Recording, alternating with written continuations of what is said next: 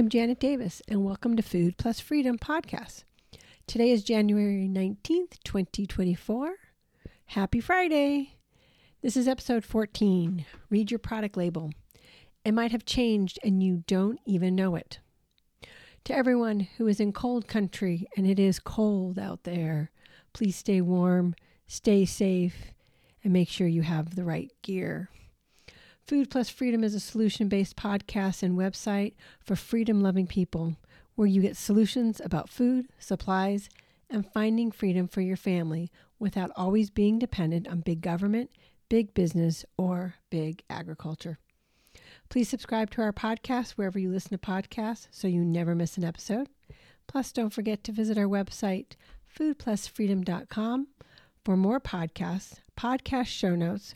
We include the entire show written out for you, articles. Soon we will have videos, plus our free newsletter that gives you more information every week delivered straight to your inbox. Every Tuesday. Social media, we're on Twitter and social at Food Plus Freedom. Rumble is where our videos will be soon. Podbean, foodplusfreedom.podbean.com. And Telegram, food_plus_freedom.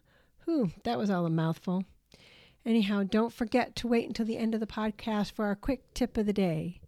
Now, on with the show.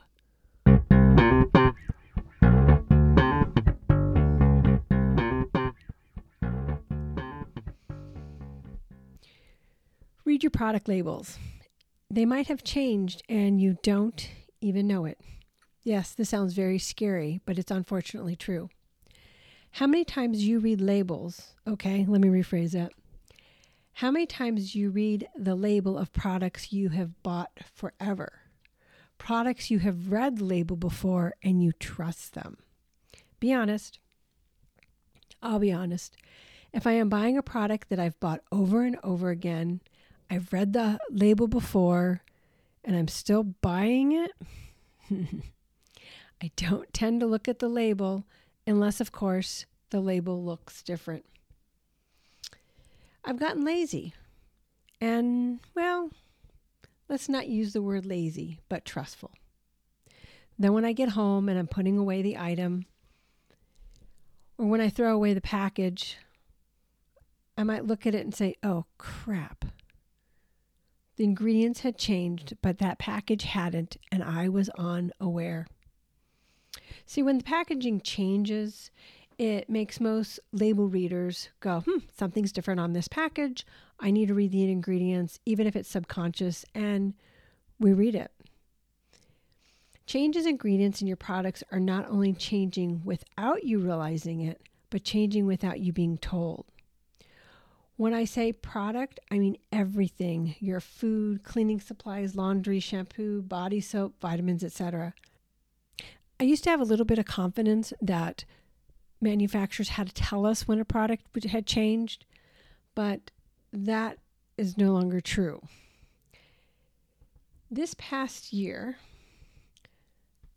I was amazed to find that natural flavors was added to my organic unsalted butter. It wasn't all brands, but a majority of them. I'm thinking, what flavor are they adding to butter? This made no sense to me, not at all, because all butter is cream that's been beat and whipped until, well, it's butter. If it's salted, you add salt. If it's not salted, you don't. Very simply. Apparently, someone decided that unsalted butter needed to taste like something else. I don't know. I really don't know. And the label didn't even say what the natural flavor was. I'm thinking, what other flavor can you put in there? More cream? Butter flavor? Still, this didn't make any sense to me. What the heck are they putting into the unsalted butter for flavoring? Well, I had to go investigate. And what is natural flavors anyhow? According to USDA, and I'm going to read this directly from their site, and yes, all links to all the references are online in the show notes at foodplusfreedom.com. The article is dated July 2019 on ask.usda.gov. The article name is What Does Natural Flavoring Mean on a Label if you want to search for it. Natural flavorings are spices, e.g. black pepper, basil, and ginger, spice extracts, essential oils, oleoresins, don't know if I'm pronouncing that correctly, onion powder, garlic powder, celery powder, onion juice, and garlic juice are all ingredients that may be declared on labeling as natural flavor, flavoring, flavor. Spices, oleosporin, essential oils, and spice extracts are listed in the Food and Drug Administration regulations. What in the world is oleosporins? And as I said, I don't even know if I'm pronouncing it right. It's spelled Oleoresins.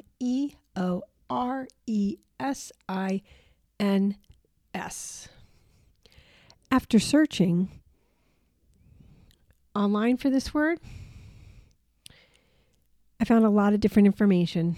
I finally wrote it down from Wikipedia. No, I don't think it's the best source, but it was saying everything that everybody else was saying. It is a semi-solid extract composed of resin and essential or fatty oil obtained by evaporating of the solvents used for their products. Oleosporins are concentrated plant extracts from plants, spices, and herbs which have been studied as food additives. What is that? Also, some are used in food, perfume, and even tear gas. I still don't feel like I got an answer, but you can decide. And the USDA does have another section of natural flavoring for meat, fish, and poultry. But guess what? Natural flavors means you don't know what the flavor really is. What happens if you're allergic to it? Yes, I suppose natural flavors is 100% better than artificial flavors, but depending on where you are in life, you probably don't want either one of them.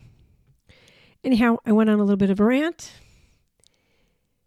The point is this: why is there natural flavors in my butter? How did it get there? When did they start putting it there? And I had better start reading all of my labels again. When I make butter, it's just good old cream, and I beat it into butter. Natural flavors doesn't belong there. The packaging hadn't changed. Natural flavoring was just slipped in. I will confess, I knew companies were adding natural flavoring to butter because I've looked at different brands and saw it. These brands weren't organic, so I brushed it off because I wasn't going to buy them anyhow. But here's a good lesson for everyone. Just because food is deemed organic doesn't mean there isn't crap in it. We can't be comfortable just buying organic anymore.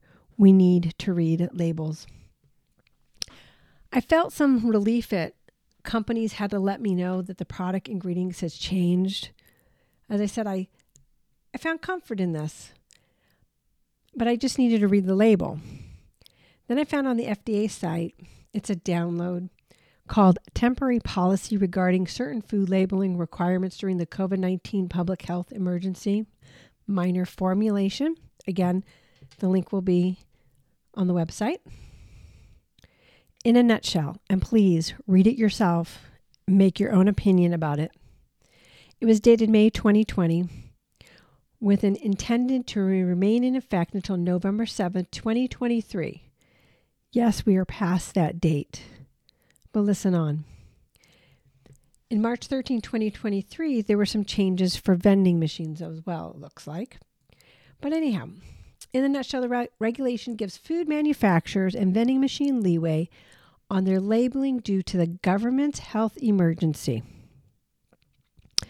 It was to end 180 days at the end of the declared health emergency, or November 7th, 2023, unless the document was updated.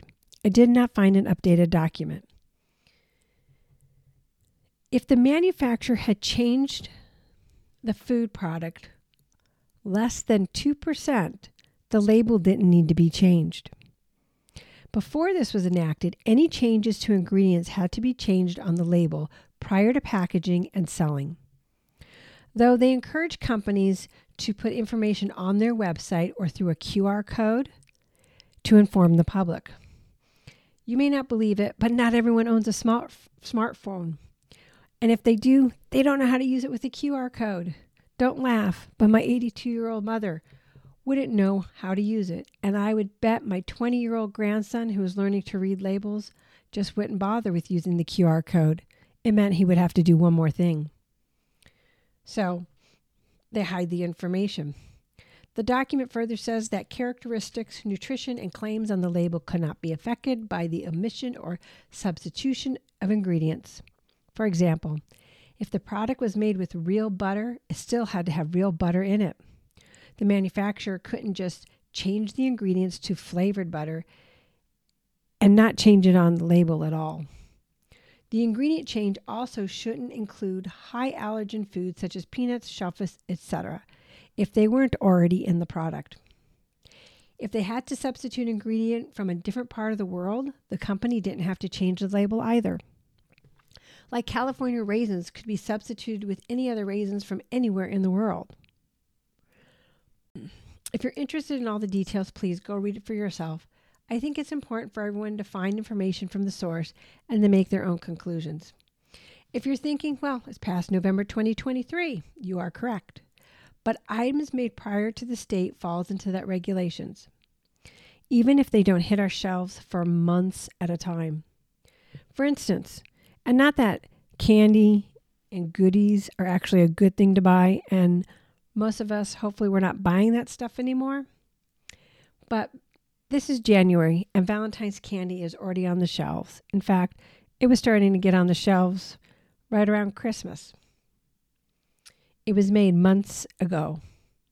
And that Easter candy that you're going to see come out probably in about another 2 or 3 weeks, it was made probably 6 or 7 months ago, which means all of that food was made before the end of this regulation. And we really don't know how far in advance companies make food and then store it. The other thing to think about is how many times could the company change 2% and still fall within the regulations? I have no idea. So read your food labels and try as hard as you can to get off of all processed food, especially from the stores. Make sure you check simple items such as butter, yeast, and baking soda too. I found some extra ingredients in yeast just the other day, and I now will go on a hunt for that information. If you're just starting out or on your food label reading journey, here's a few tips on what to stay away from.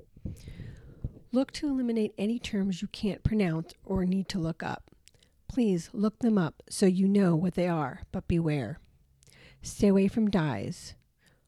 All those beautiful colors, red number, whatever, yellow number, green number, blue number, etc., they are all petroleum-based and many are genetically engineered.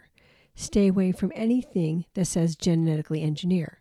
Remember, what you put into your body becomes your body. There are some dyes that are natural, coloring and flavoring, such as beet juice. Look for those. Stay away from high fructose corn syrup. HFC may also be written, and corn syrup. Besides, they aren't good for you. They help you gain weight, amongst other things. If they aren't organic, they are genetically bioengineered, yes, genetically modified, and sprayed with high doses of chemicals. Avoid 3-letter acronyms like BHA or BHT, which are food preservatives that is used to prevent the oxidation and spoilage of fats and oils in food. And avoid artificial flavoring and natural flavoring because you don't know what it really is. Start out bit by bit, learn a little bit at a time, and start your journey or continue your journey on healthier eating. You can do it. You don't have to fall into the trap of crap in your food. If you want cookies, find a mom and pop bakery. If you don't want to make them yourself, a place you can ask about the ingredients or know they bake from scratch. Or find someone to make them for you and barter. You can do it. You can do it for your health, and you can do it for your freedom. Remember, homesteading is a piece of mind, not a piece of land, and everyone can do it. This is Janet Davis from Food Plus Freedom. Thank you for listening. Please subscribe to our podcast and newsletter. And hang tight for the quick tip of this show.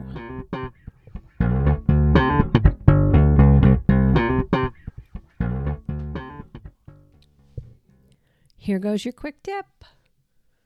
What do you do when blocks of cheese go on sale? Well, you buy more of it, of course. If you're concerned about how you're going to store your cheese, freeze it. Yep, you heard me right, freeze it. It is the best choice that you can do for long-term storage. It's best if you freeze the block cheese in its original packaging because the air is already sucked out, and that means minimal freezer burn and growth and any other issues you might have with cheese. If you need to use part of the block or you buy a giant 6-pound block and you want to cut it up, then make sure you put the part you're freezing in an airtight container or use a vacuum sealer. Now, when you defrost the cheese, the key is to let it defrost slowly or you're going to have a crumbly mess. And the best way to do that is in your refrigerator, because as it thaws, it stays in its natural state. You might still have a little bit of crumbling when you grate it, but not so much. It will not fall apart as much. And never, never, never put your frozen cheese in warm water to defrost. The cheese might start cooking, and it definitely changes its texture. It becomes warm and soft, and the ends can actually become gooey because you're melting the cheese. And if you're wondering about using your microwave on defrost, I have no idea because we don't have a microwave and we haven't had one for many, many years. But I don't think I'd want to try it because you're still melting the cheese. Well, now you know. Until next week, grow food, buy local, and gain freedom.